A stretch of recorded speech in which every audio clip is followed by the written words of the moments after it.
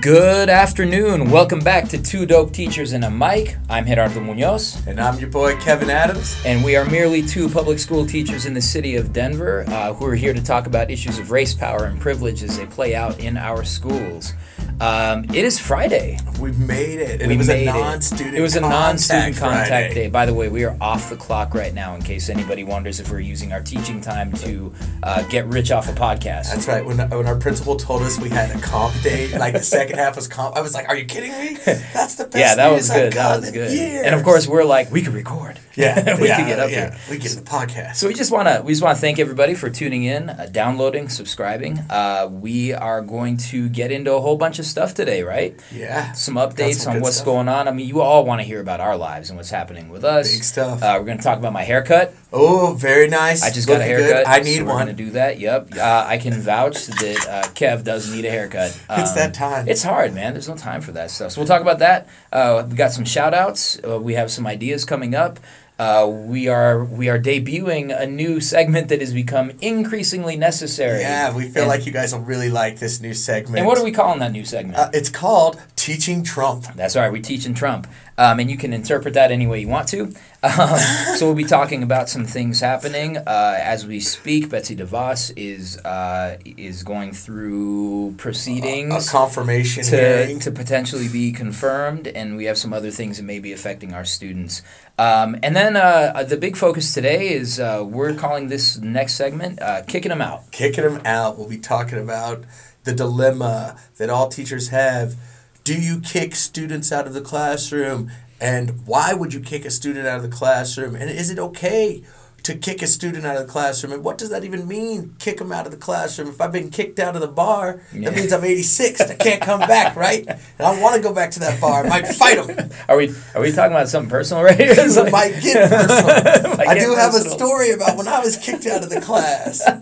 Yes, I think we've all been there. And, and by a lot of statistics that we have in a growing body of research, disproportionately kids of color are impacted by being kicked out of class. And so we're going to talk a little bit about that, and we'll obviously be asking for your feedback and your thoughts on things. So that's what we got. A little bit of a full slate today.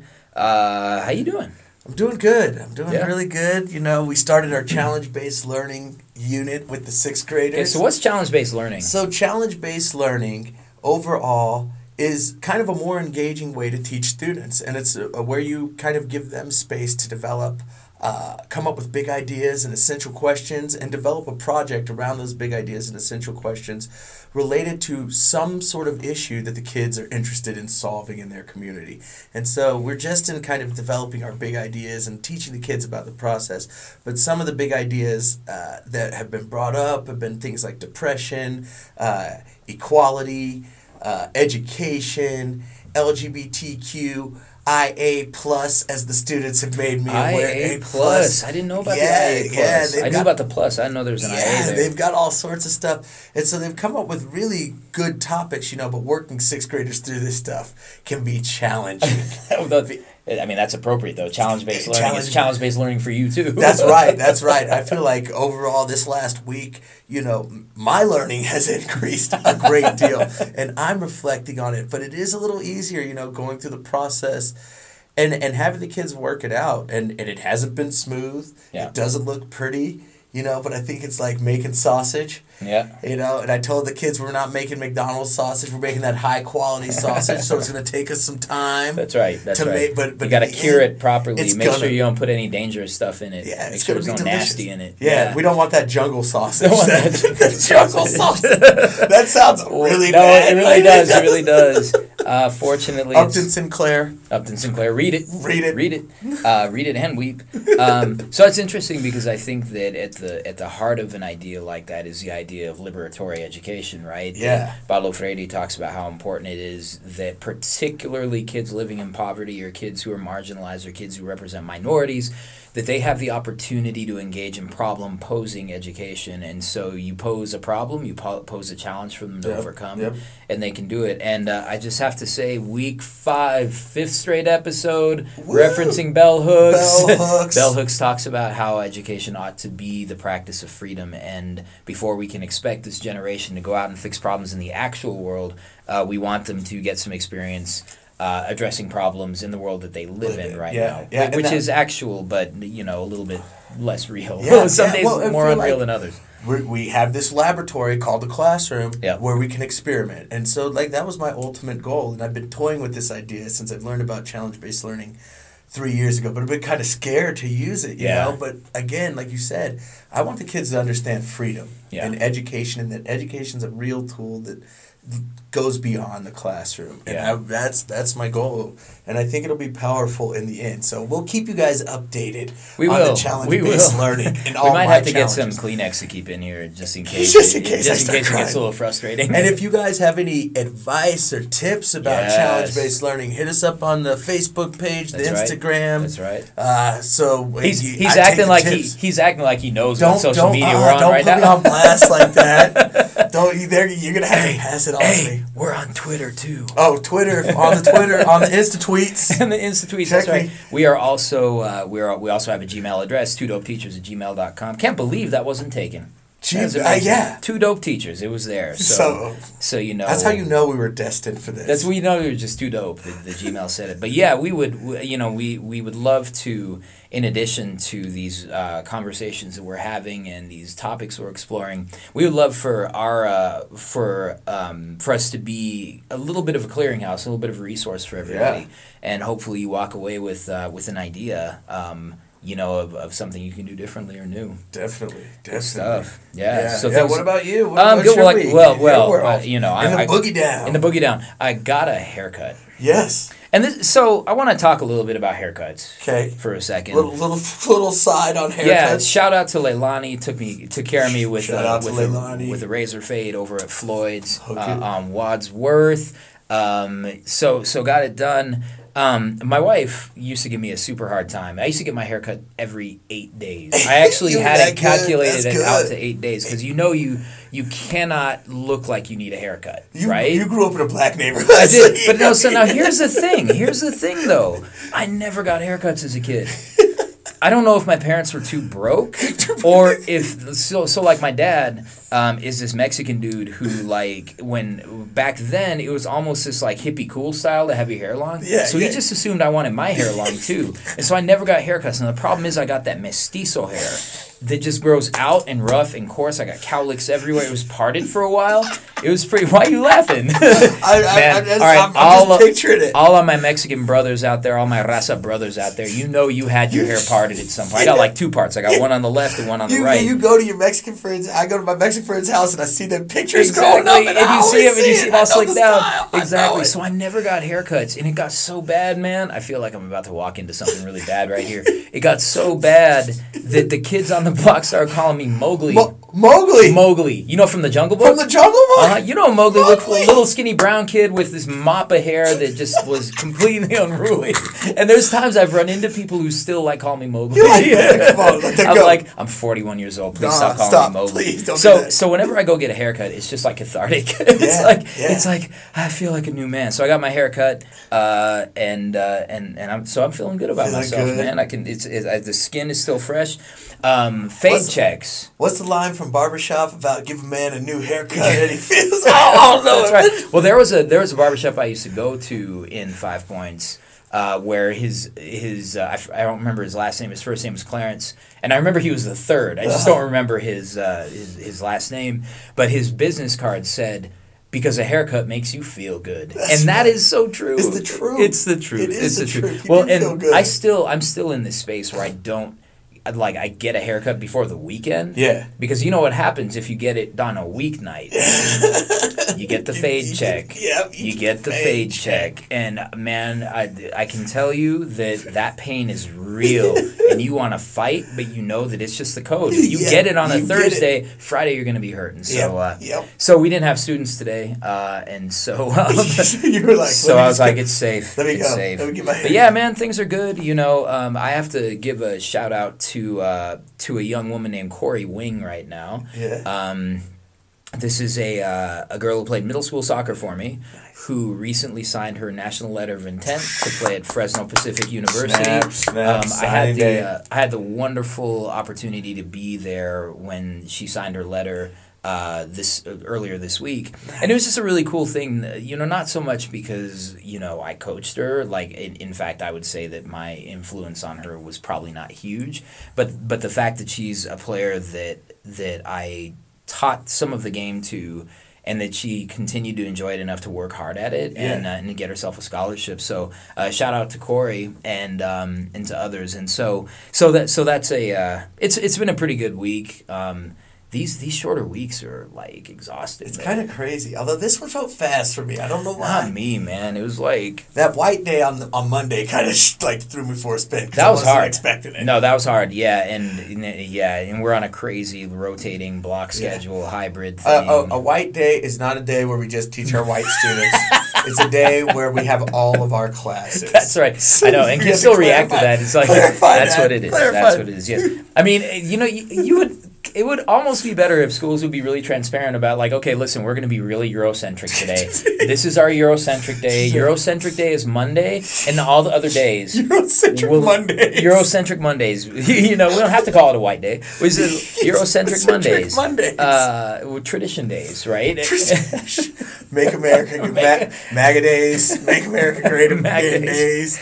So something like that. But yeah. So and I always feel like these weeks that are shortened, I still have the same amount of work to do. That's the crazy part about it. It's still the same amount of work. It's just now it's 4 days to do it. But far be it from me to complain about a day where I can just kind of take my foot off the gas a little bit. Yeah. My poor daughter has to be here because she was gonna go to a friend's house, but it didn't work out. Oh, so she gets to be in school on her day off. She gets to hear all the teacher talk. She knows way more about this place. But she's learned how to leverage this. Like she's got me. So I took her for pizza at lunch, and now we're going to Mile High Comics afterwards. Gotta hit the comic shop. So she's that made her kind of deal with that. I like her style. I like how she rolls. Yeah, it helped her kind of live with it. Yeah. So this is a good time to transition into shout outs since we already started giving shout outs. So first shout out is to you all, to those of you who continue to download and listen and subscribe. We're up to 153 likes on Facebook, which is great. We love that. I think we have 40 followers on Twitter. Nice. I mean, we're not LeBron level yet, but we're getting there. We'll get there. And then we also want to shout out Evan Thornton Colby, former student of ours who sent us some fabulous fan art. So we'll be posting that on the page shortly. And anyone else who wants to send us fan art, we're always looking. Good stuff. And you can make it a square. That would be even better. Yeah, that helps us. So that feels good to kind of get that. We also had a birthday. It's about a week late, but a belated happy birthday to Angela Davis. Yeah. The Queen is 73 years old. That's and right. Continuing to do what she does. Still working hard. Organize that women's march. That's right. Right. Yeah, and she. In fact, there's a meme that came up on one of my social media feeds. Where she sort of warned of the school to prison pipeline, and she was warning about it in 1968. And so crazy. That gives us a lot of sort of, we're not crazy here. We're not talking about things that we just invented. These are things that are... This has been a conversation that's been a conversation for a long time, definitely been a concern. And continue, and I think Angela Davis is a testament to that past, present, future, long-term struggle, that it's not easy, and she's been engaged in the work for almost half a century, over half a century. And I think we, to me, I look to her as a idol, as a hero, as someone to emulate. Yeah, and that's true, definitely. I have a picture of her up in my room, and as a reminder to myself, for sure. Also, shout out to the Podcast Brothers. check them out. These guys pod-ind us to Podcasts in Color. Yeah. They continue to support us, and we continue to support you, brothers. And so thank you for your entertaining podcast. Yeah. Probably should be 18 or over to listen little to this different one. than how we roll. A little bit different, but we like all the but we love it, perspectives. and it's Love fun, it. and you know those guys help me to just make sure I'm not taking myself too seriously. That's important. And, finally, just shout out to all of you teachers out there in January. Yeah, It's a hard time, man. It's like the end is not close enough for you to be excited about it. That's There's right. A lot of us are going to be going into testing season before we know it. Yep. And that's it's a real challenge to stay dope in this environment. So shout out to all y'all who are trying to stay dope and trying to take care of your business for kids. Yeah, keep doing what you're doing. You know, the kids appreciate it. We appreciate it. The world needs you. Yep. So we're gonna move into. I feel like it'd be nice to have like a drop song here for Teachin Trump. Teachin Trump. Teachin Trump. Can we come up with a song? We'll try to work on one for Teachin Trump. I thought you meant right now. What does that music sound like? Yeah. Teachin Trump. Teachin Trump. There we go. That's the intro. So you know we can look at this a couple of different ways. We are teaching in an era of Trump administration, Yep. and also what we're hoping to do is we can teach Trump himself a little something, and you know, definitely an interesting fellow. Yeah. Definitely yeah. some interesting things going on. He clearly had some unique educational experiences, I feel For like. sure, I think Probably in a lo- didn't have a lot of teachers of color. I'm going to go ahead and put myself out on Yeah, a limb. I think I would wager that he probably didn't have a lot of teachers of color. We have not researched this, and it could turn out to be fake news. But we feel pretty strong. See what I did there? We feel pretty strongly that he probably didn't have teachers of color. Yeah. Can you imagine if he had? That would have been kind of interesting. Would have been interesting. I think his take would be a little different. Maybe a little bit different. I mean, well, that can break a couple of different Yeah, ways, that's right? true, Sort of that's depends true. on what that experience Yeah, is. yeah. So there's a lot going on. So much. It's It's like you can't even. It's day to day. It really is. It really is. I mean, some of the podcasts I listen to have gone to a daily podcast because there's so much happening. And in fact, Washington Post came out with a podcast recently that is simply called "Can He Do That?" And it's an honest sort of discussion of like, okay, so what is it that that the new president has done that he is allowed to do constitutionally, and what maybe he isn't allowed to do? So that's been kind of interesting, but it says a lot about the times we're living in. Definitely generating a buzz, I would say, what's happening here. Yeah, so, for sure. As we speak, Betsy DeVos is going through confirmation hearings at the moment, and this has been a real interesting sort of thing. And so I know a lot of you have made phone calls to your congresspeople, and written letters, tweeting them, on the emails. I've been mad tweeting some like congresspeople. Yeah, that's been really interesting. So how should we teachers look at a person like Betsy DeVos, given the record that has been shared publicly? You know, I think we have to look at her honestly. Mm-hmm. You know, and when we have these people claiming that we're going to transform education, let's look at their records, right? Yep. And I believe she was in charge of education in Michigan, right? I think that's right. And I believe that they have had devastating effects of their movement towards charter schools, which I think is ultimate her goal. You know, this idea that charters somehow provide more choice, and that if we allow the market to make decisions about education, then somehow then everybody will be a winner and all schools will become better. But, you know, I think about like the market in general and how the market affects people of color. Yeah. You know, when it comes to housing, when it comes to all sorts of others, healthcare, right?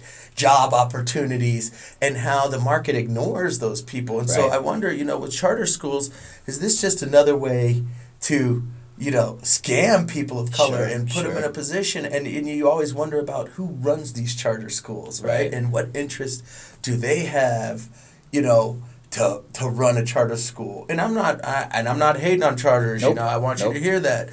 I just feel like we deserve some real answers about where we headed as a country. Yeah. And to me, you know, as a person who's taught American history and a lot of my education's been rooted in studying American history, you know, Thomas Jefferson, regardless of what you think of him, one of his greatest contributions to this country, I think, was the value of a public education. That's right. And that, like, I don't know if we can have a true democracy unless all kids have access to really good public schools. Yeah.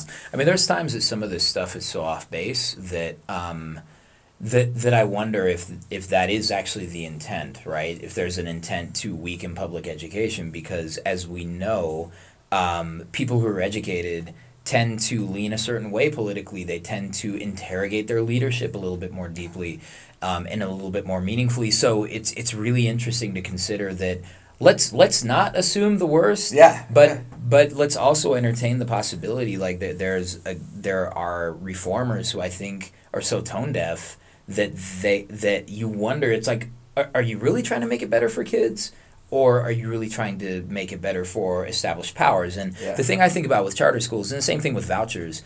So I had the heartbreaking experience of observing Mitchell Elementary being closed in my old neighborhood. Mm-hmm. And, it's really unfortunate because the trend that happens is we don't have schools being shut down and closed in affluent neighborhoods. That's right. It's communities of color, it's working class neighborhoods, it's neighborhoods in poverty. And the question I always ask is like, okay, so where are these kids supposed to go? To go to school. And so I think in DeVos's world, the kid still has education funding and we still have funding, so you just take that funding to another place. That's a wonderful theory. However, there are two things in my view that vouchers don't take into account. The first is that how are these children going to get to those schools? That's right. Because the thing of it is that if you go from a 5-minute walk to school to a 10-minute drive, to a 20-minute drive, to an hour-long bus ride, that is not equity. Equity does not mean that you get to go to any school you want to. Equity means that you have access to the schools that are going to help you grow. That's right. Having access to schools in your community. And I think when you see communities weaken, a lot of it has to do with schools that are shut down. That's right. And this idea that we can send them other places. The other thing is, what is the guarantee that a child who comes from a poor neighborhood or a predominantly child of color, people of color neighborhood, a community of color. I'm really struggling with words today. I got to apologize. I like how you got there. I don't know what's going on. My students experience this from me all the time. That happens sometimes.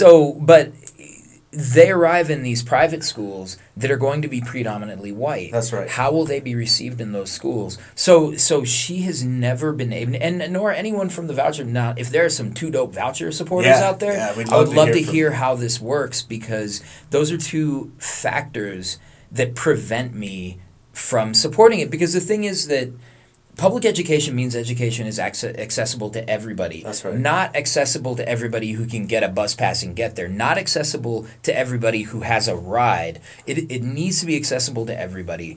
And I think that's my number one qualm with the voucher school movement. Now, with charter schools, I think charter schools are a little bit more nuanced for me. Yeah.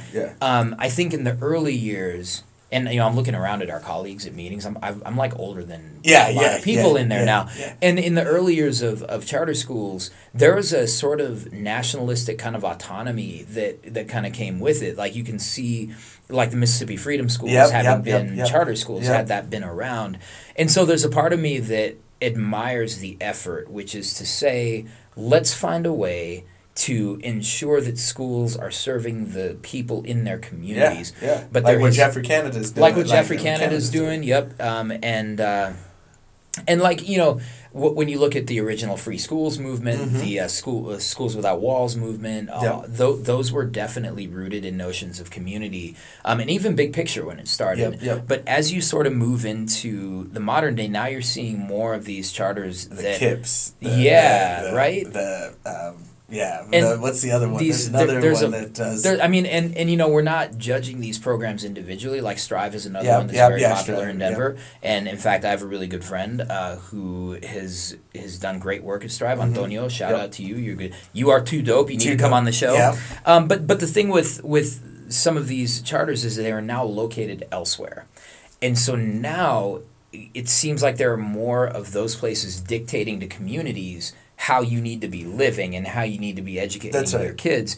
And I think that that's also problematic. So at the end of the day, it makes it difficult for me to support somebody who's not willing to engage those conversations, let alone not be able to answer questions about students with disabilities. That is extremely problematic. Yeah, it's the whole question. And, you bring up the point about travel to the place, but I think also my question about when it comes to charters, is which charters are allowed to That's right. Flourish, and which charters are encouraged, and which charters are kind of pushed to the side or shut down because they aren't achieving at the levels. And so I think that's always my question. I always wonder, what will they do if someone's like, I want to start an Islamic school, that's right. For boys. How will that charter be responded to is always my question, And I feel like I've seen the shift away from those more nationalistic kind of community-based charters. I have a friend that established a school called the Charles Dessalines School in New Orleans, which was a school that served, I think, exclusively African-American kids, and it was an Afrocentric school. And so you wonder, like, could we start an Afrocentric school in Denver, or will there be roadblocks? Would you have pushbacks? And like, if you're saying, like, I want to create a place, I like this idea of diversity in education and academic programs, and that we want to meet kids' needs, but if you're really not allowing everybody to have a voice at the table and have that opportunity, I have some genuine questions about it. And then I also have questions about, the charters, and I think it's decreasing, but picking and choosing who they will let into their charters. Well, that depends on who you talk to, because some charters, as you sort of imply, are remaining true to that focus, saying we will take the children that other schools have neglected, but there are others who are now starting to behave more like the private schools, and that's also problematic. Sorry, you were going to say something about that, then I just... But but I think that's a really good point, overall. And I have to wonder, what are Betsy DeVos's plans? What are Trump's plans when he calls every inner city school garbage? When he says that inner city education is garbage? Where does this all play out? Especially it's like he when he talked about the black people living in hell. Like, it's kind of like, okay, you seem to get it, but you get it in all the wrong ways. You just get it in all the wrong ways. And I'm sure we talk about schools that are being debated about being shut down in our community right now. Greenlee. That's right. And I forgot the other two schools that they're having a big debate about shutting down. But you ultimately say, well, what is the purpose of this stuff, and where are we headed, and where does it stop? And again, if the goal is to reform education, I don't know if shutting down schools reforms education. Well, it reforms education, just not necessarily for the better. In a positive way. Yeah. I mean, reform is just a thing, right? It's like reform is just change. You can change things for the better. You can change them for the worse. And you mentioned something about the school being the center of the community, right? Yeah, it's a place where people can come together, like meetings, community meetings. And if we would talk about this work at trying to help students understand freedom, right? And engage in freedom and engage in their own struggle. If you remove the school from the community, and I feel like we often deal with this, I ask the kids, what are our community issues? But they all come from different communities. And so there isn't this sense of we are all together in this community, and this is our neighborhood, these are our streets, this is, when someone comes in and there's an issue for you on that block, it's an issue for me on my block. Yeah, that's right. It makes me think of one of my closest friends went to Montbello High School in Denver Public Schools. And I remember when Antoine Wilson became principal at Montbello High School when it was still a full comprehensive high school. And one of the first places that Mr. Wilson went was to to the church in the neighborhood because he understood that the school was considered a flagship of the community, and and I remember that just from school rivalries when I was in high school, and but there was this understanding that the school must be a strong and reassuring presence to the rest of the community. So we went and spoke at a church, and so you wonder about that. And I think about Manuel, right? I went to Manuel. Shout out to Manuel. My Bolts. I know we got student taught. I know we got some Bolts listening right here.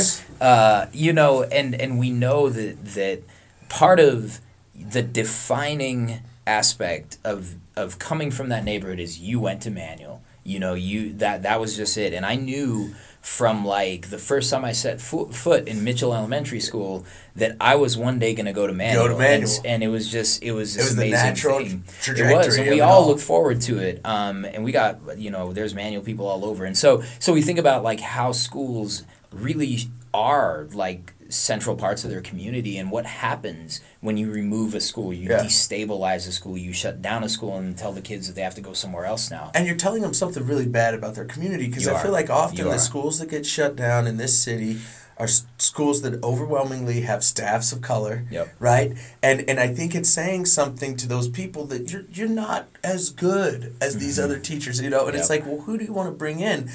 And at times it looks different. Like we've talked about, a teacher of color is going to approach it different. That administrator of color is going to run the school a little differently, talk to the kids a little differently, head to the church to speak to the community, right? Whereas some of these maybe white administrators don't get that. That's where really the base of the community is. And if you don't go to where church is, you really don't tap into the community. You haven't. Nope. You're just middle management at that point. That's right. So really interesting things to look at.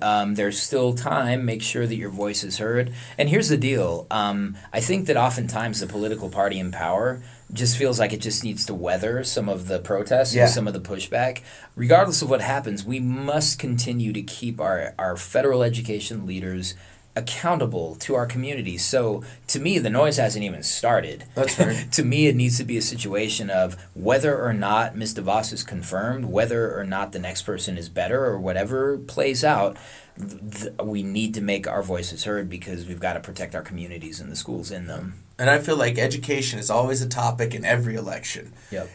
And then once it hits, they stick with the status quo. That's right. And whatever it was. And, be it, I forgot what Clinton had, but then I know it's No Child Left Behind. Yep. And then we had Race to the Top from our dear brother Obama. I love you, but I feel like that was a mistake, Love brother. you, but didn't like that. Shout out, what if we get Obama to listen to our podcast? That'd be great.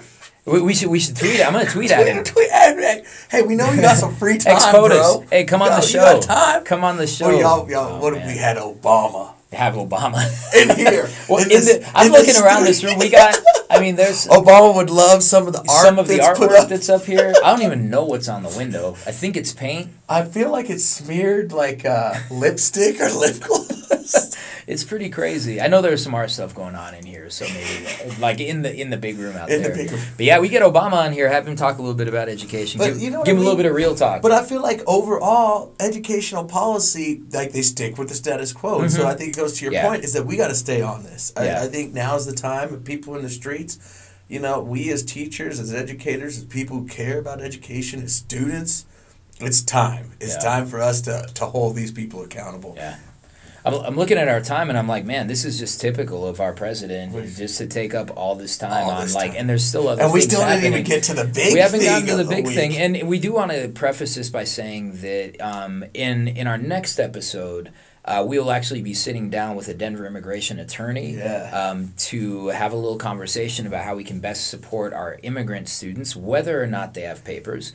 And how we can support those guys. So shout out to Violeta Garcia, one of our listeners, for suggesting we talk about this. I kind of kicked myself when she suggested it. I'm like, that we really needed. That has implications for schools. So we'll talk a little bit about just what this wall and this hashtag Muslim ban has sort of maybe meant for some of our students, but we are getting into a larger conversation about immigration in our next episode. So don't be mad at us. Yeah, we're definitely going to get there. We hear you. But it is kind of a scary moment. I think there's I feel like as teachers, we always get these questions, and particularly myself as a Raza teacher, kids assume that I have more knowledge and understanding and empathy for immigration situations, which I do, more than some.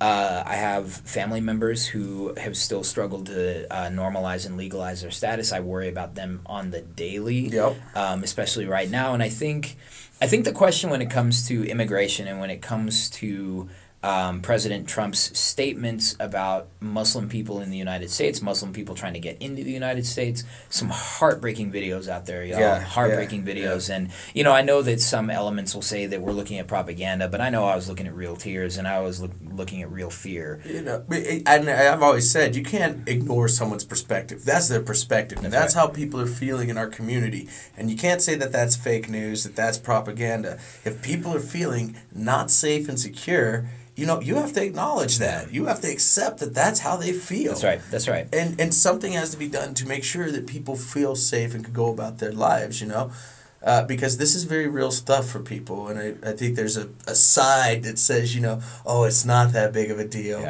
and that people are overreacting. But, from my students' perspective, it's a big deal. It's a big deal, and I think especially the younger they are, there's definitely a lot of fear. A lot of high school students I know tend to take the view that, well, it's going to be very hard to round up all these people or to do whatever it is. But there's a lot of fear. So, so how do we face that? We're teaching Trump now. Teaching Trump. We're teaching Trump that there's a lot of fear among our students and that it's having an impact. And if you want to make America great again, regardless of what your perspective is, you've got to make sure that our kids feel comfortable and are willing to learn and feel safe to learn, right? Because like, we can all agree that education is critical, and if a kid doesn't feel safe, they're not going to make it. Yeah. And so I think ultimately, like we said last week, is giving that space. Yeah. And I think putting stuff in front of the kids that help them understand what's going on. I feel like there's a lot of misconception. As we were working on the challenge-based learning project, coming up with big ideas, kids were like, Trump, I want to know about Trump. I want to know about the immigration ban. And so one student in particular, she's like, I hear a lot of things and I'm not sure of where to be. And I feel like some people might be worried unnecessarily. And she was like, can I go on Trump's website and just read what he's saying? And I think for some of our kids, it starts with that, right? Empowering yourself through education. Yeah. That I don't have to live in fear of Trump. I can learn what he's saying and understand what he's putting into action, and then I can use my own agency to do something. That's right. So I have sophomores and juniors. Yeah. And they feel some type of way. They do, and I teach a world history class, and when the whole idea of a wall was first floated in the media, this was during the campaign. Yeah. I remember one of the students saying, "So he wants to build a wall, huh?" Well, we won't be the first person in history who've had to tear down some walls. And so, I think that kind of activist nature, that notion that, we're not going to just simply accept what one person's idea is. But I think that for now, there are a couple of things I would say to teachers who are struggling to kind of handle any level of fear. And I think the littler they get, the harder it is. I can't imagine what elementary school kids are hearing. Like, I remember being a little kid and just gathering snippets of what was being said and having it really freak me out. Yeah. And so I can't imagine what the little ones are really experiencing. And so I think that I'd recommend, first of all, reassure them that you're there to protect them and keep them safe, and that you don't want anything to happen to them and you care about them. I think also remembering that we're not legal scholars, so and I don't think anybody knows what the law is going to be or how it's going to be applied, but I think that's another piece. What else would you say that we should do in addressing I think these? ultimately handling it with compassion and listening to your students when they tell you things, like...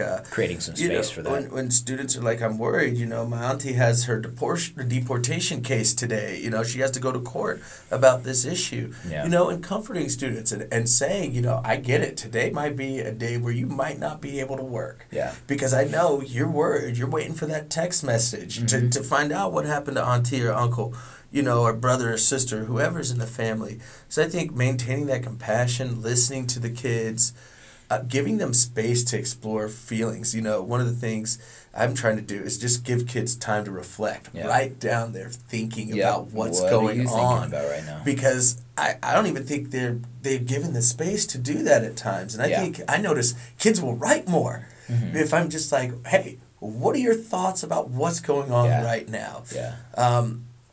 And so I think the more we can provide that space, for kids, and not to say that it's going to be the overwhelming part of the curriculum, but to say, here's the chance to really ask some questions, right? To dig into this stuff. And I think you could do it in all classrooms. I feel like as a social studies teacher, I feel like us and language arts teachers probably in a beher position to analyze this work. But I feel like there's mathematics, there's science related to all of these ideas.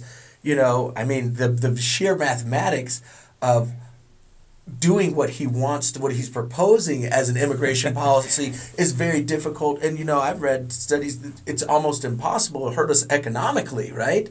To try to round up all of these people that are here and are part of our community and have family here. So I just suggest to teachers to create a space. Yeah. And here's the crazy thing, we talk about education as a practice of freedom, but if you create a space and then you pose the right questions, the kids will fill that space. This is true. In ways that we couldn't even imagine for them to fill. And I think give us ways to guide them more about the questions that they have, right? Without a doubt. Yeah, and I think, and the last thing I would say, and I think this can be done at any level, the 5280 kids did have an effort where people could send letters, could write letters to the president. Yeah, that's And right. so I think this is the place where we start suggesting to them, well, maybe if this is something that you're feeling really passionate about, that you have a lot of advocacy around, like you advocate, you push, you make your voice heard, whether it's through doing a spoken word piece, whether it's through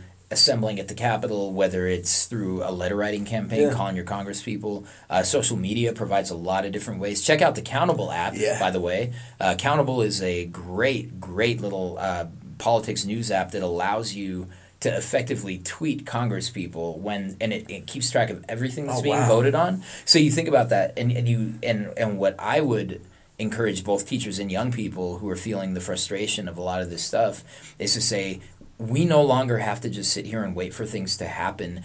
You can there is a platform for you to be heard, and there are lots of platforms, and we know that that, for example, Ms. DeVos' confirmation hearing has definitely come into question because of the sheer volume of voices that are being raised, and I think that's a powerful thing. So I think that we definitely want to enter into a conversation with our young people where we say, this is tough and this is scary. What are we going to do about it? What can I do as a natural-born U.S. citizen to advocate for somebody who wasn't? Yeah. What can I do with my power? Because nobody's deporting me anywhere. That's right. That's right. Nobody can say anything. Because I'm from here. So how do we deal with that? So there's a lot, Mr. President. Thank you for keeping us in business for giving us a segment for about 30 minutes. And I think we'll probably have this Teaching Trump. It feels like every week. That's right. There's something. So as we were talking, I was reminded of a meme I saw this week, and it was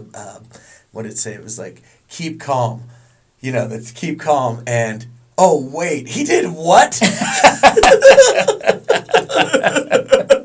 I mean, it's a vibrant democracy. I definitely don't want to go back to the times when the Congress people would keep guns in their desks and there were routinely gunshots fired in the camp. We don't want that. We don't want that. But I think a little bit of mixing it up, get it a little juicy in there. Get it juicy. Put some mustard on it. Put some mustard Put some mustard on it. Put some mustard on it. All right. Well, that concludes our Teachin Trump segment. Teachin Trump. Teachin Trump. You've been taught. You've been taught. Oh, for real. All right. So we're gonna move into this next question. So so ironic that we're going into one executive's kind of notion of law enforcement into very local notions of law enforcement, and to talk about this, we've got this segment we're calling "Kicking Them Out." Kicking them out. So why are we talking about this, Mr. Adams? Well, this is if anybody who knows me knows that this is my pet peeve, my soapbox is kicking kids out of the classroom. And it always bugs me because at the school I worked at previously, and even this school, although it's decreasing to a certain extent, I'd walk through the hallways, and inevitably I'd always see a kid sitting out in the hallway and ask them, "What'd you do?" And they're like, "Oh, I was talking, I was doing this, I was doing that." And I'd always remind them, we need you. You need to get back in that game.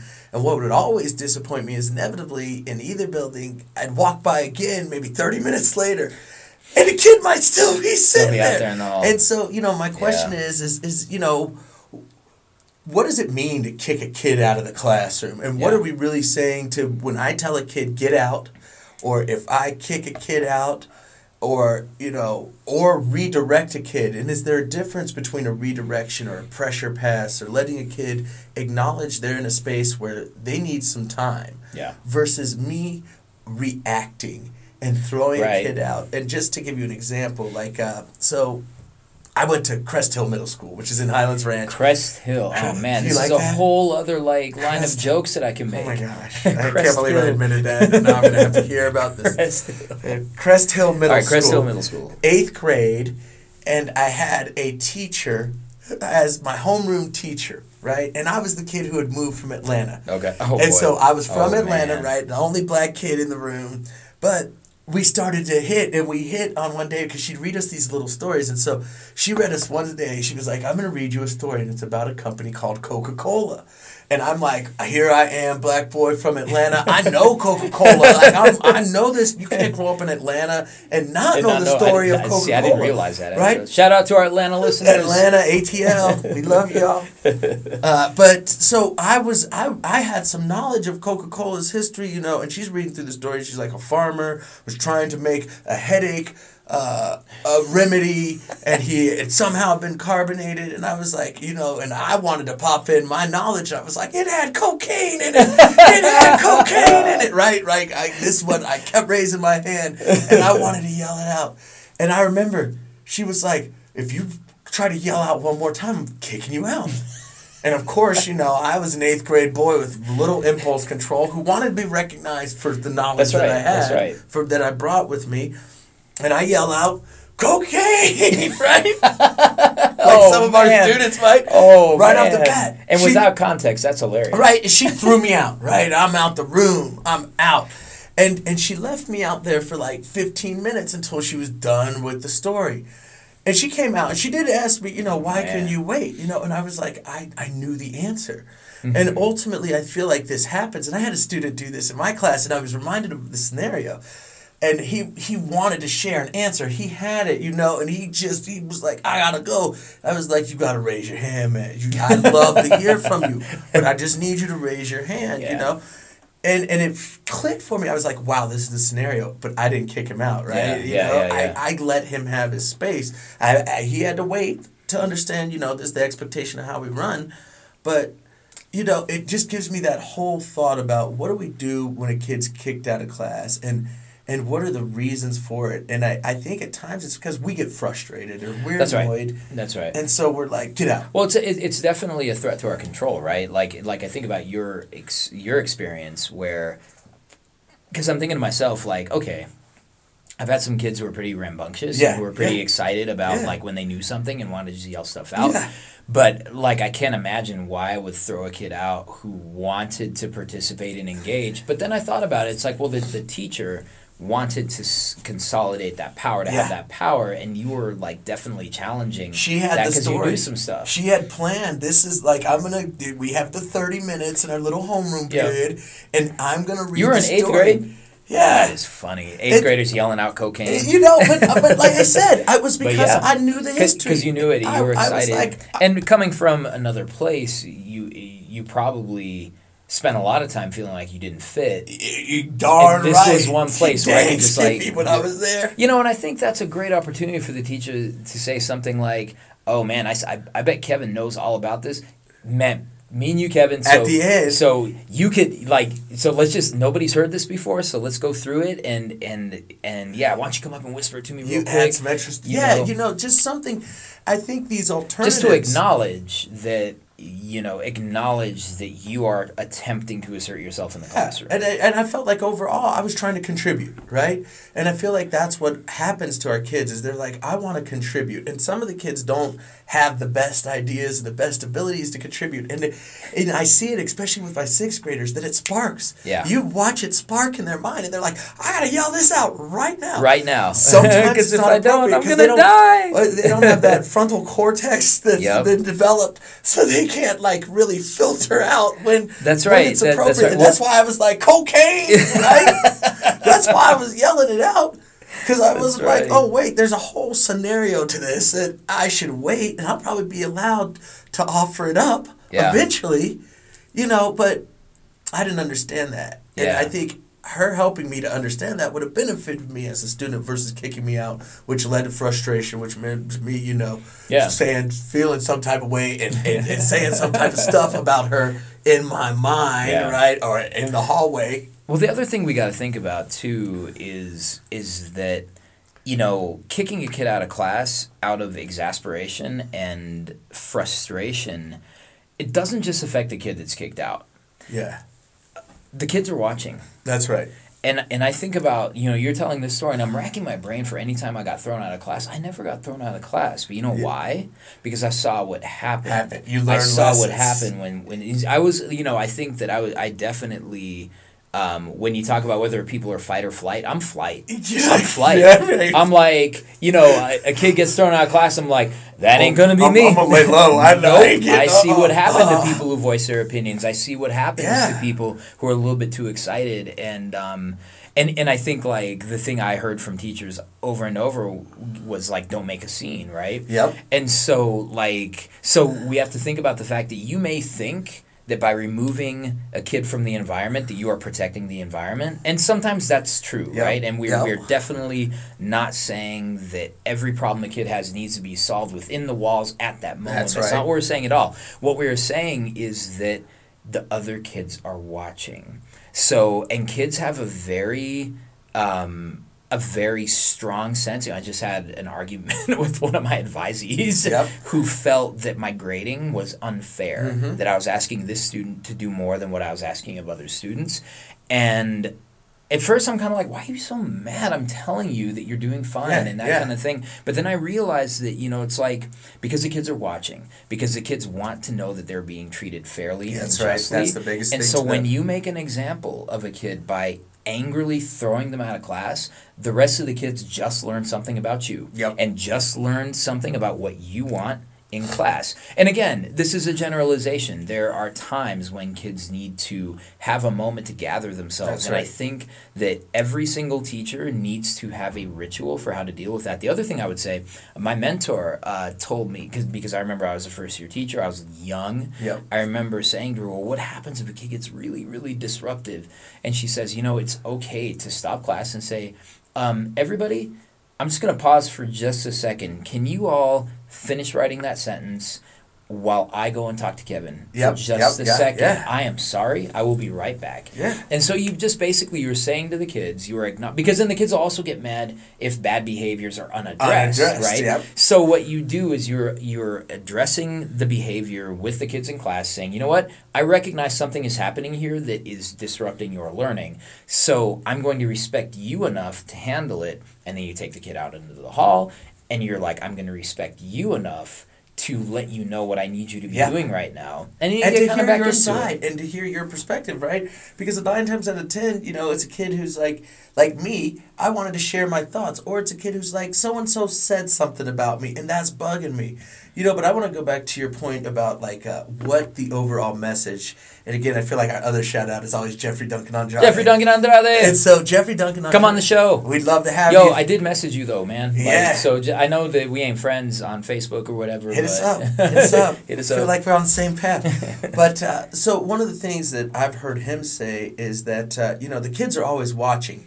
And he has the analogy that the classroom is your garden, right? And we have all these roses. He loves the analogy of rose grows from concrete. And so he's like, I'm growing flowers, with this audacious hope, with the hope that I provide for my kids. That's right. But he makes one point. He was like, would you pull a flower out of your garden and rip it out? And when you pull that flower out, what does it say to all the other flowers? That's right. And he points out, these flowers, our kids are coming with all sorts of issues, and they've grown up, they've rode the bus together, they live in the same neighborhood, they go through the same issues on a day-to-day basis. Yeah, that's and true. His point was, when you pull that one kid out, it messages to those other kids that I'm not going to put up with their stuff, right? Yeah. And if I'm, as the teacher, I'm not willing to put up with their stuff, then I'm not willing to put up with your stuff. That's right. And that you're going through. And it sends that whole message, like you said, to that community that unless you act this way,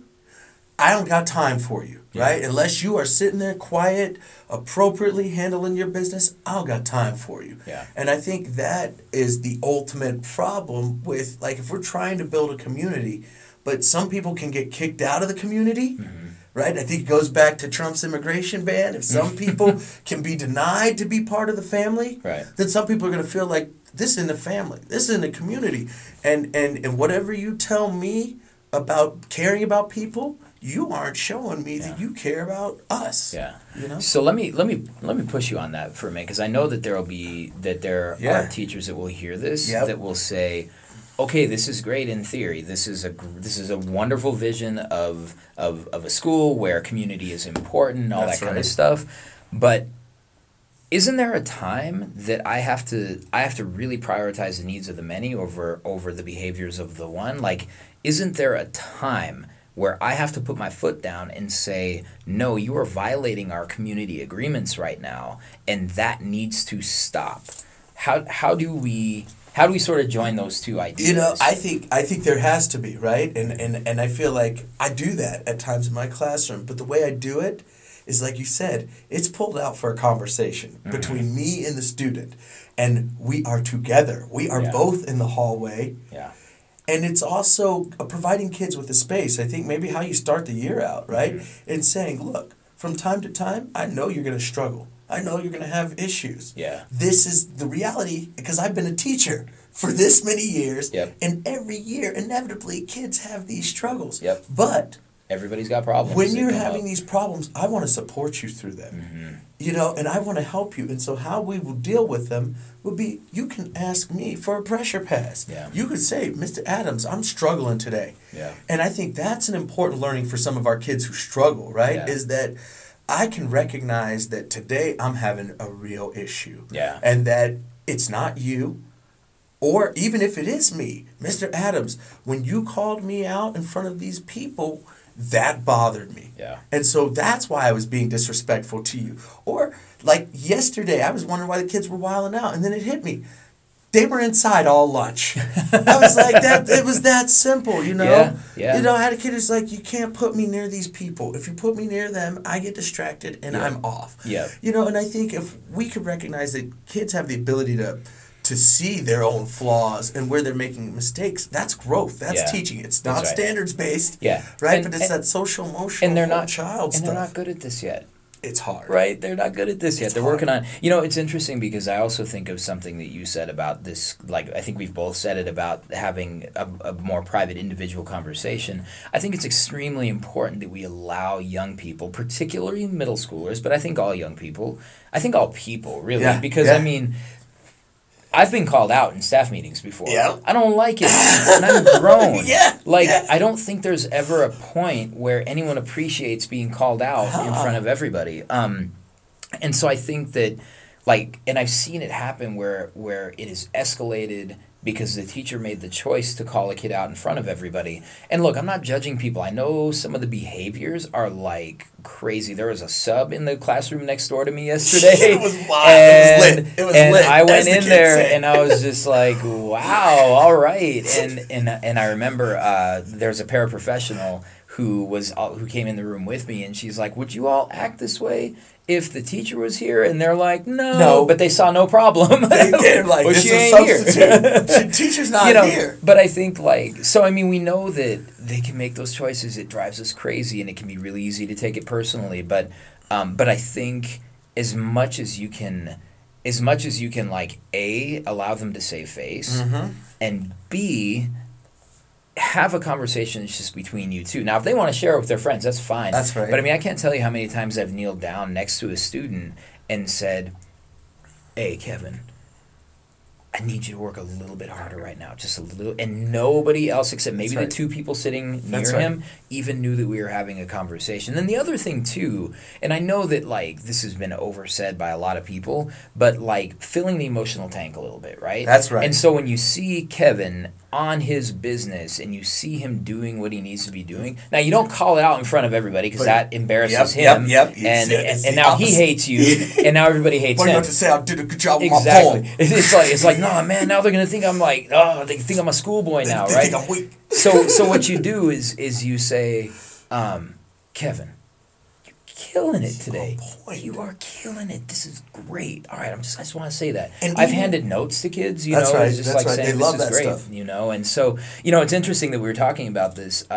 So there's a great book for those of you who are struggling with your adolescent students, whether it's middle schoolers or high schoolers. Great series of books by Kathleen Cushman. She's from She works with a group of students called What Kids Can Do Incorporated, and there's an intro to these books by Lisa Delpit, but it's the Fires in the Bathroom didn't series. She write what's the book? She wrote Other People's Children, and Black People Don't Do Math. Black people don't do math. That's right. Yep, that's right. And or geometry or whatever. Something like that. Yeah. So Cushman in this amazing work, and definitely check it out. We'll link to it on the Facebook page.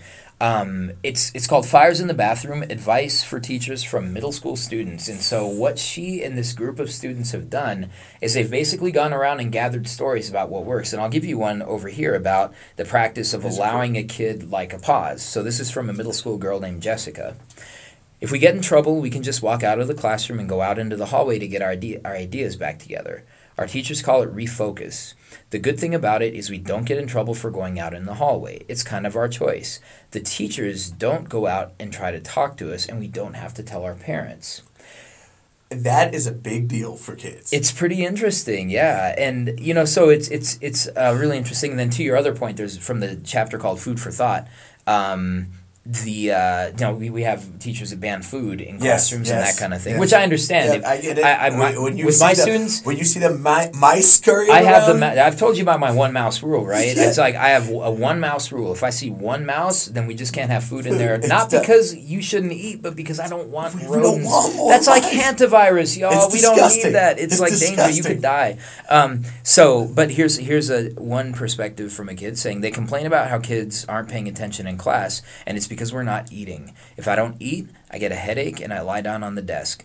And then they're like, put your head up. I can't concentrate because I need something in my system. And so I think there's a lot of time. Now, do we know that some kids manipulate this stuff? Yeah, absolutely. Yeah. But I think that if we treat it as if that is the exception and not if we treat it as if that is the exception and not the rule, it changes the way we talk to things. And I think it says something about how we see the kids. Is that we value what you're saying. You tell me you're not feeling well, then I'm gonna at least acknowledge that. Now, if you tell me every day at the same time you got to go to the bathroom and you're gone for 30 minutes, I'm gonna have a deeper question about your dietary needs and what you're eating. Because it keeps you in the bathroom for 30 minutes. I'm worried about you. You might have some food allergies. You're young. You should not be doing that old man bathroom time stuff. You know what I'm saying? Oh man, when was the last time we had 30 minutes to go to the bathroom like in this job? Sometimes I just hide in the bathroom for 30 minutes at home. Just like they're not going to bother hiding from my kids, my wife. I'm just although I know, like I saw, I've known where like moms who are at home with their kids have talked about how they'll see these little fingers like under the door, like saying, my wife. I feel so bad for my wife. She can't even go in the bathroom. Either the dog will come in, the kid. I'll be like, let your mother be. Please, let the woman be. She's too good to you for y'all to be going up in there. She needs some time away. And sometimes kids need time away, right? Yeah. But I think that, I think you're right. I think that if we take the time to really understand students individually, okay, so maybe Kevin is leaving my classroom every period for 5 minutes. Like he always has to go and get a drink, and he always has to go get a drink. Maybe the conversation is making no assumptions and not being sarcastic, y'all. Yeah, that's Don't the key. be sarcastic. Don't use sarcasm. And I say, hey, with Kevin, kids. so I've noticed that this is the third time you've asked me to get a drink of water. Are you feeling dehydrated? Are you feeling okay? Like that kind of thing. Do you need a water bottle? And I had that conversation with a kid once, and he actually said, you know what, I'm actually on new medication, and it seriously is dehydrating me. I'm really sorry I keep leaving your class. And it's like, okay, and I actually got that kid a water bottle. I'm like, here, this is for you. And then that touches him. The other thing I think about, because we have a tendency to snap at kids and to get really upset with them really quickly over something that in retrospect 0 to we're like 60. So I had a student come in the first year I was teaching AP World History. She had missed my class before lunch, and then at lunch comes in to ask what she had missed. Now, I was in the middle of something, and so I said to her, hey, is there any way you could come back at the end of the lunch period? I just have these 3 things to do and that kind of thing. Because I saw her and I got angry. I'm like, that child ditched my class, and now you disrespected me, is trying to get me, the whole emotional, taking it personally.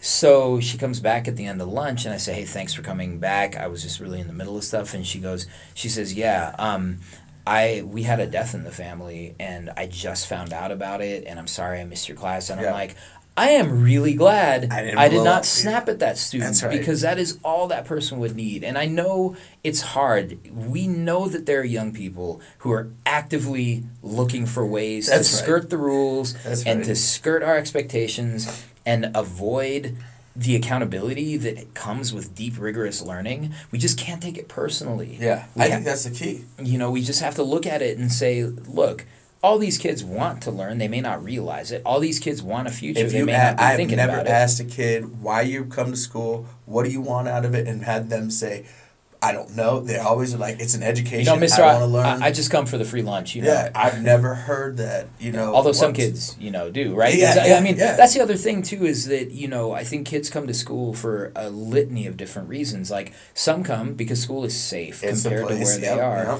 and that's the other thing too that I want to really let everybody know about. Like as we get closer to the end of the year, we get closer to spring break. Kids start to react. Remember, some of those reactions are coming because they don't want to be life outside of school is scary and unsettled and unstable and unpredictable. School is predictable. You got your classes. The bell rings at the beginning and at the end. You got lunch. You got your bus that you ride. That's right. There's a lot of stability that we provide. Mr. Adams is going to be tripping on you. He's going to be on you. Got a pencil for you. Mr. Munoz is going to threaten you in the hallway, but it's all good. It's all good humor.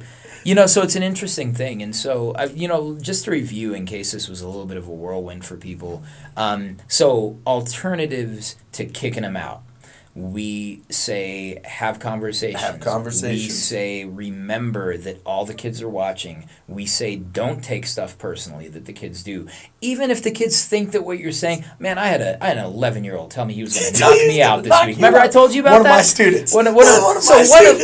One of Kevin's students told me he was going to knock me out earlier, and this little guy. See how cute and little this kid is. He's a little dude, and and I kind of laughed, and I was just kind of like, you know what? That child does not really want to knock me out. That child is trying to be assertive. He's trying to be strong. He's trying to find his voice. He's trying to look tough because there's some girls near him. Yep. And so I didn't take any of that stuff personally. And so I said to him, hey, listen, so, I don't think you want to go around saying that you want to knock out a teacher. I think that's not a really good thing. Plus, I don't think you could. I think you probably lose this one. That'd be probably hard. You probably injure your fist more than you would injure me. But so it's some of it is we recognize who they are, where they are. We try to redirect them in the way that makes the most sense.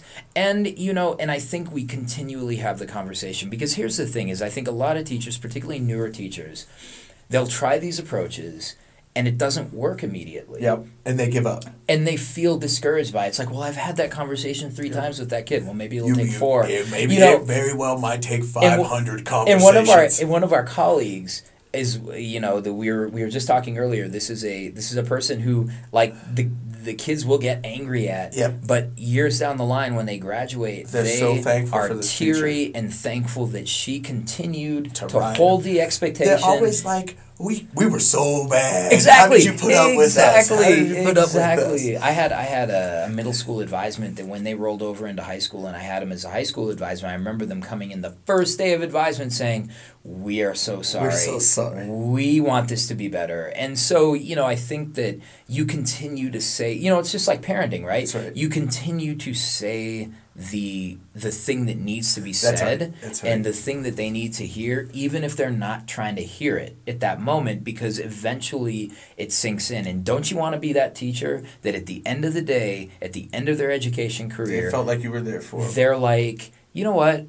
Me and Munoz, we argued every day, but that dude didn't quit on me. He didn't quit on me. And I think if you hit it on the point, as parents or you've dealt with your parents, you heard that. That was I feel like if you had good parents, they were they told you the all same stuff. The time. The reason why I don't go out at night after midnight is because Janet Adams told me over and over that there's the only thing in the streets after midnight is trouble. That's and right. I live by that today. That's right. And I'm is it midnight? Let me take my butt home. That's right. Right? Well, but, and I think going back, I think ultimately too, is remember to if we're gonna think about kicking a kid out, and like we said, we're not saying that you can't remove a student if they're being disruptive. That's right. You've got to make sure that you're maintaining, but how we do it.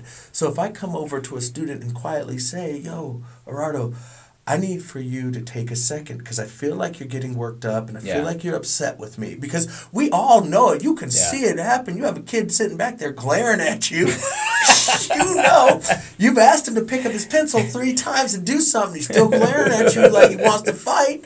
Then walk over and say, hey, I feel like today you're in a difficult space. Can you let me know? Because I think when we put the choice back for the kids, that's right. That empowers them. Yeah. And instead, if a kid says, hey, right now I might need to be removed from I don't feel like I need to be in your room. Cool. Maybe I said that's part of what. Of course, they probably won't say it like that. They'll probably be like, "Man, I hate this class. I hate this stupid class." Well, hey, why don't you take a minute and take a walk? Who was it? Where some teachers just ask kids to take laps. Just give them a pass. And, hey, I need for you to take a lap for a second. Yeah, and I think having and I think interestingly, if you have those kinds of rituals in place, you're less likely to have to use them. Because if a kid, I really believe that lack of structure and a high level of uncertainty in a classroom is what leads to a lot of this stuff. And it could be, and I remember my mentor told me 95% of disruptions in class are provoked. Yep. 95% of kids or incidents don't start with a kid saying that I'm going to go in and mess up Adams's class. Yeah, I'm going to do that. But the thing that we have to remember is that they were provoked. Maybe I provoked them. Maybe another teacher did. Maybe some kid in the hallway did.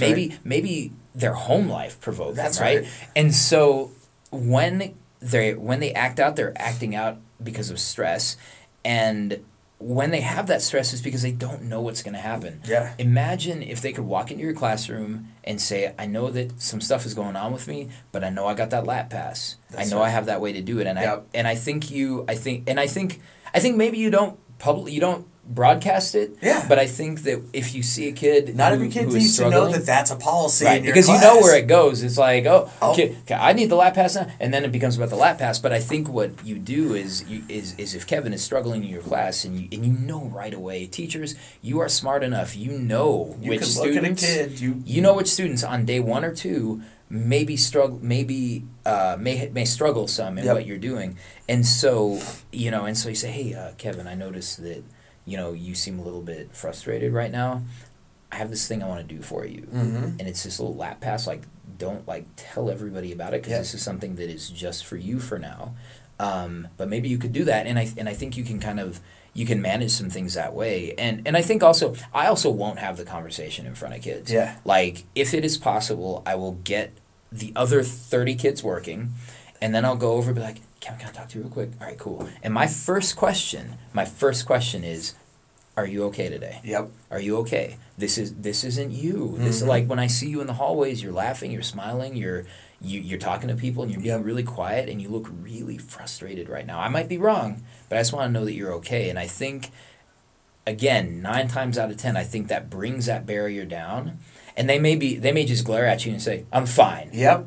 And it's like, okay, so if you're fine, then here's what I'm going to request of you. Yeah. If you're not fine, here's what I'm going to offer you. Give them a choice. I think that's the critical part is that kids need choice. And I think this is where we go back to the whole kid. What all do we want them to grow, and how do we want them to grow, right? And part of it is, I want you to be able to read and write, but I want to know that you're going to grow up and you're going to be a competent adult, and when you have a fight with your wife or your children, that you know how to talk to them in a calm way that helps, or you have a fight with your mom and dad, brothers and sisters, because I think in a lot of communities of color, I feel like in one of my favorite, Dead Prez songs, they schools, they talk about, you aren't teaching our families how to interact better. Yeah. You aren't telling us how to get things done. That's right. Right? And I think it's an approach, and it's why I think kids of color have certain approaches and reactions. Yeah. It's because in our communities, that's kind of how we are raised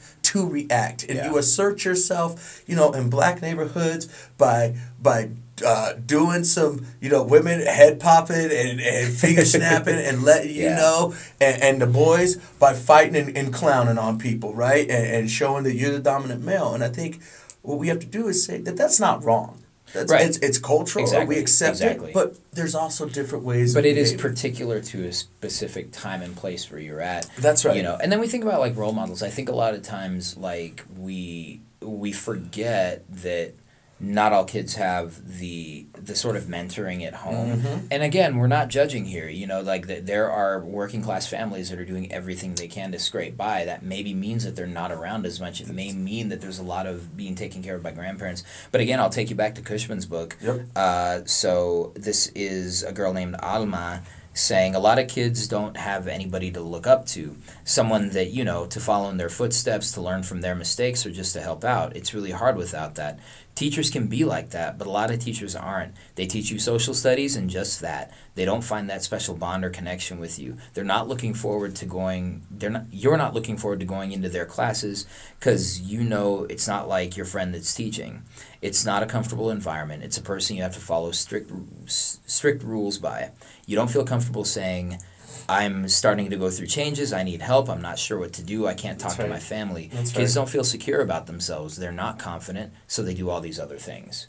It's a big picture, right? It's a big picture, and you know, and I guess I'll start. We probably need to close this out here pretty soon, but oh yeah, that's right. We're at 74 minutes. The bell's gonna go off. The bell's gonna go off soon. It'll be over. I think about something that was said to me when my daughter was playing recreational soccer. Now she is a very vocal member of her team. Yes. She is yelling. She's directing. She's loud. And so a couple of her teammates, and I was a coach, that's what made it a little bit awkward. Yeah. A couple of her teammates had complained to their parents that, well, she's yelling at us, and and apparently one of the girls had left the field crying. It was this whole kind of thing. And so I honestly didn't really know what to do, because I think that my daughter is very serious about the game, and she was watching me play on the weekends, and I'm directing traffic out there, and I'm the verbal sort of player. So I called the director of coaching at her club, a woman named Kincaid, who was fantastic. Uh-huh. And I asked her, I was like, what do I do about this? And so Kincaid says to me, all right, so she's actually showing some really great traits that we want in our athletes and we want in people. We want girls to be outspoken. We want them to be assertive. We want them to take leadership. We want them to be very clear about how they can support the people around them. So we want that. She's 9. She's not good at it yet. That's right. And so when we think about the kid who, like a little Kevin, right? Back at what was it? Crest Hill. Crest Hill. Get it right. At Crest Hill. At Crest Hill Middle Crest School. Hill. So like sounds like a private school. It does. I know. Crest Hill. Any Falcons there? Any Falcons? We were what were we? I think we might have been like the Cougars or something. The Cougars. Okay, all right. Well, that's a whole. Whole other story. So we got 8th grade Kevin out there demonstrating what we want our young people to demonstrate: enthusiasm, excitement, willingness to participate and engage in the learning process. They're just not good at it yet. Yeah, I wasn't. They're just not good at it yet. yet. Like, do we want kids who can sit still for 90 minutes and do nothing? We do not want that. We want kids who want to be up and around, who want to be involved, who want to mix it up and do all those kinds of things. So, you know, we want that. The other thing I want, just thinking about the Green Falcons. Yes. So apparently you have a nickname? Green Falcon. Do you know where that's from? I don't, but I will tell you that the guy who sent us the fan art, addressed the art to the Green Falcon and Jedi Master Boogie Down. Yeah, so it's like, so what's that from? I'll tell you the story. So there's the Key and Peele skit. Okay. Where in the different, it's like a Voltron type of thing. And he's like, I'm the Green Falcon. And Evan, when he was in my class last year, we would joke about it. And they're like, what's that Black Falcon? Because it's the black dude in the green. He's like, no, I'm the Green Falcon. And they're like, the Black Falcon needs. And he's like, no, I'm the Green Falcon. So that's why he called me the Green Falcon. That is amazing. And you're wearing green today. Like, you can't see this on the podcast. You're wearing green. This is like my military. I'm wearing my Muhammad Ali t-shirt today. Ali, the greatest. The greatest. All right, but and one thing, when you were reading that quote, we forgot to shout out Barry White Jr. Okay, y'all, if you have not seen Barry White Jr. high-fiving his kids... This dude has it on lock. He's got it on lock, and he says something extremely important, and that is that it is absolutely crucial to establish trust and safety with your students. So this young man, young African-American teacher... Dope teacher. He's dope. Barry White Jr., you are too dope. We're going to find you. We're going to track you on down. The show. Get you out to Colorado, get on the show. has a unique handshake for each one of his fifth graders. So and you've dope. Hopefully you've seen this on social media. It's on our Facebook page. It's on our Facebook page. Out. It is too dope. And from what I understand, the kids created the handshake. It's not like he just assigned them a handshake. And he does that handshake with them every single day before they come in.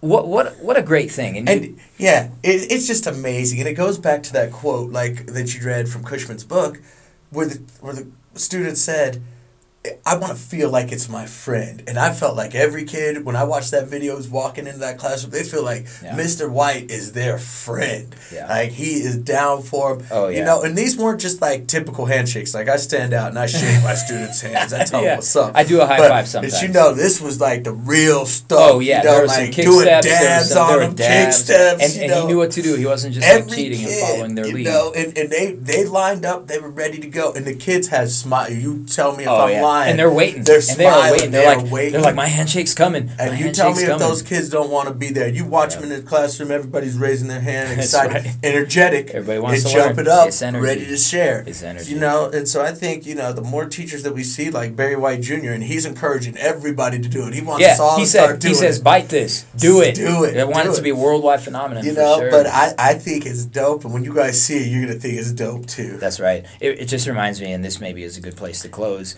it reminds me of a quote I saw a while back about what young people need in our schools. They need one adult who is irrationally, totally like excited about them and everything that they do. They need one person like that in their life in order to be successful. One person who is just always going to be their champion, always going to be their cheerleader, always going to believe in them, always going to tell them the best things about themselves.